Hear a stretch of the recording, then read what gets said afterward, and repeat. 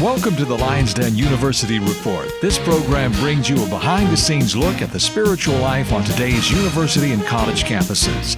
Now here's your host, Glenn Bailey. The following program was previously broadcast. My guest once again for this broadcast of the Lion's Den University Report, Dr. Ravi Zacharias of the Ravi Zacharias International Ministries. We're here in his headquarters in Norcross, Georgia, outside of Atlanta, Georgia. And we've been speaking a little bit about his background and the scope of his organization and the uniqueness of Christianity in providing the answers to life's most important questions, that salvation through grace, through Jesus Christ, is the need of every human being made in God's image. And Ravi, again, welcome to our program. Good to be with you, Glenn. Thank you. And now our program is the Lion's Den University Report. Our focus is what's going on our university campuses, and perhaps there's very few people that are any more in tune with the university settings these days than you are. What are some of the places that you've been recently, and what are some of your perceptions of university to life today in relation to spiritual things? Well, you know, our ministry takes us into four arenas: the academic, the business, the political, and the arts. So the academic is one of our primary thrusts. I'm on university campuses several times a year doing open forums. Recently, actually, about just a few days before the taping of this program, I was in Jakarta. It was an open forum, and they drew hundreds of university students, or actually about 3,000 in attendance. And our appeal is to the young university student. There were scores of them in attendance in the audience, and I spoke on the problem of evil and answered questions for a protracted period of time. Just a few months ago, did an open forum on a Thursday night at Yale, and one of the members of the Board of Trustees was present and leaned over to somebody sitting next to him and happened to be a friend of mine, and he said, "You know, I can't get over what I'm seeing here tonight." He said, "Anybody like Tony Blair or someone, if you brought them in here on a Thursday night, they would never pack out an auditorium, because anybody with any credentials comes to Yale. Our students just don't attend a lot of these things because they could be taken up every evening." He said, "But here they are, an overflow crowd on a Thursday night, listening to the uniqueness of Jesus talk." He said, "I can't figure this out." We had a fantastic open forum, an extraordinary response. Sometime before that, I was at Arizona State, along with John Lennox, the scientist who's an adjunct topologist with us, based in Oxford, professor of pure mathematics, Green College, Oxford University, with a triple doctorate, and my other colleague, Michael Ramsden. 6 months before we were there, Richard Dawkins was there to talk about atheism. They drew about 3,000 that night when Dawkins was there. When we were there, 9,000 attended the open forum. Tremendous. So there's a real hunger on the campuses of the world, and I do several of them every year. I always enjoy the privilege, but it's a very daunting challenge. Now, what would you give us the reasons for some of the intellectual hostility to Christianity that seems to have taken over? If we go back in the history of America, we find the universities, Harvard named after a clergyman, other ones starting out of churches and so on, prevalent in the early days. And now, seemingly, if you're a born-again, Bible-believing Christian, you may face the Lion's Den at the university. Well, you know, it seems to be in vogue. Some philosophies like to come together on the basis of what they hate or despise. And it's with many in liberal faculties to bash Christianity. They gain some kind of pleasure out of it. They daren't bash Islam because they know they won't be doing a lot of bashing after that. If they did, they won't mock any Eastern pantheistic worldview because they will see that as sort of ethnically protected. So who do you hit? You hit the Christian worldview. But you know what? I take it as a compliment. Why do we appreciate democracies so much? Because democracies give us the freedom. And yet often democracies are destroyed by abusing them, by mocking them, by mocking the freedom that is given to you. And therefore, I think the very fact of the Christian faith, which is not imposed on people, but gives you the privilege of disbelief, that's attacked in the same way a democratic society is attacked. It's a gift, it's a privilege, but we thrive on hating the very thing that gives us the privilege of the freedom of speech and freedom of belief or disbelief. So the liberal faculties, the liberal media, when I use liberal, I mean I'm using the term those who deny absolutes and live with a relativistic ethic. And those absolutes that they deny are often the absolute of good and evil, the absolute of right and wrong, the absolute of the existence of God. So you see it happening from the 60s, this began, and now it's in its heyday. The young people in the 60s who are rebels became professors in the 80s, and they used the platform as a bully pulpit to attack the Christian faith. But you know what? That's quite distinctively Western right now. Not so in a place like China. Not so in a place like India. I was there a few weeks ago speaking to Bollywood film stars who are the epitome of success, and their questions on life and meaning and purpose were so real. They want to know what Jesus Christ says on the deepest questions of their heart. One very notable producer, big name in India, said to me, explain to me why there's so much wickedness inside me.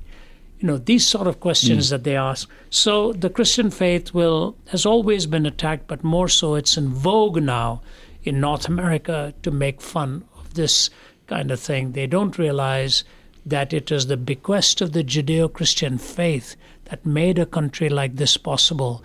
Now they want to take the benefits of that and attack the very foundation which gave them the privilege to speak. Right. And of course, we hold these truths to be self-evident, that all men are created equal. Endowed by our Creator with inalienable rights. Right. And no other worldview would have spent those words, life, liberty, and the pursuit of happiness. You know,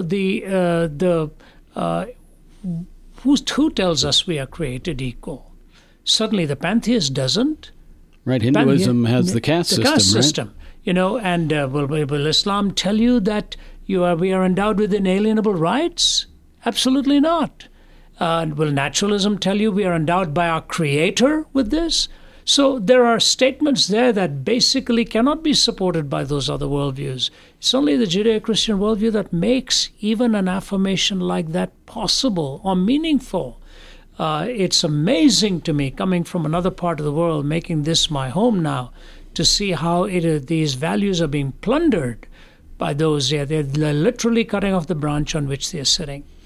And a lot of it is done in the name of intellectual knowledge that supposedly has, refuted these primitive ideals. But as you've experienced, and I know we have in our program, that there are superb intellectuals who are in a variety of fields of academics whose credentials cannot be challenged, but yet they're ridiculed simply because, as a part of their worldview, is the belief in Jesus Christ. It's a sham to think that an intellectual cannot subscribe to these truths. My professor of quantum at Cambridge was a renowned quantum physicist by the name of John Polkinghorne, whose book One World is an extraordinary book, and his book on quantum, hailed by Physics Bulletin as one of the best in its genre. Devout Christian. Here's one of the world's leading quantum physicists, John Lennox, whom I mentioned, a triple doctorate teaching at Oxford. And I see professors with these well-qualified credentials against their name all over. What it is that the intellectual mocks reminds me of one of my professors at graduate school used to say, some skeptics are better at smelling rotten eggs than at laying good ones.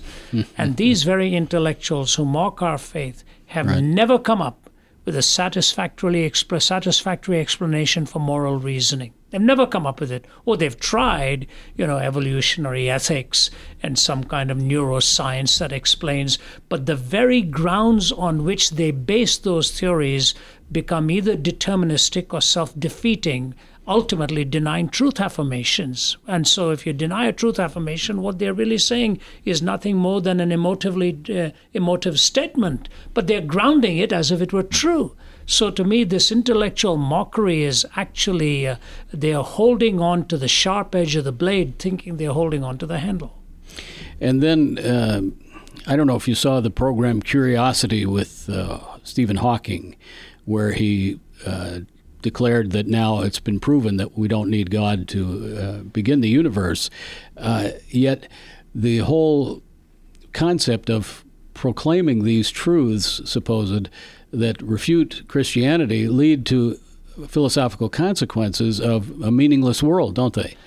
Even more than that, when you think about it, Glenn, if the physics of Stephen Hawking is extended to metaphysics, the metaphysic that would have been generated by his worldview could have legitimized somebody asking for him to have been aborted in the womb. Right, Yeah. right. On the basis of all that they knew his physical malady was going to present. Certainly. He lives by the benefits of a worldview which he's denying. And if his worldview is actually taken at face value, his very existence could have been threatened.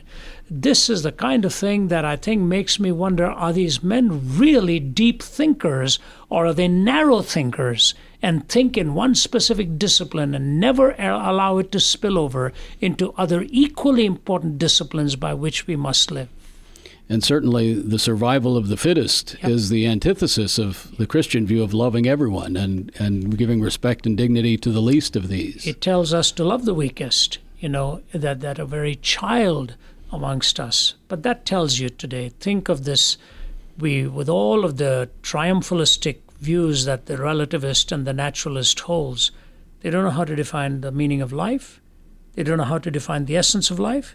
They don't know how to define sexuality. They don't know how to define marriage. And yet we are told that they are the smartest in the world right now. Do you think that a moral view that is in opposition to the biblical standards, if someone is holding to an immoral lifestyle, that affects their ability to think clearly? Well, I do think those who want to uphold an immoral lifestyle are already judging by a framework that I think ultimately makes one question whether they have motives other than self-serving motives in order to promote that idea. Was it not Aldous Huxley in his book Ends and Means says, I want to believe this world has no meaning because then it frees me to my own political and erotic choices. Those are the very words he actually uses. It frees him. Right. I want this world not to have meaning. Sure. So it's a prejudicially driven ideology that is ultimately hedonistic in its outworking. And so if you would summarize the message of RZIM, which is the message of the Scripture, to today's modern intelligent person, what is the appeal to them, and what does God want to say to them today? The King Crimson Rock group of years ago used to say, knowledge is a deadly friend when no one sets the rules. The fate of all mankind I see is in the hands of fools. Confusion will be my epitaph as I crawl a cracked and broken path. If we make it, we can all sit back and laugh, but I'm afraid tomorrow I'll be crying.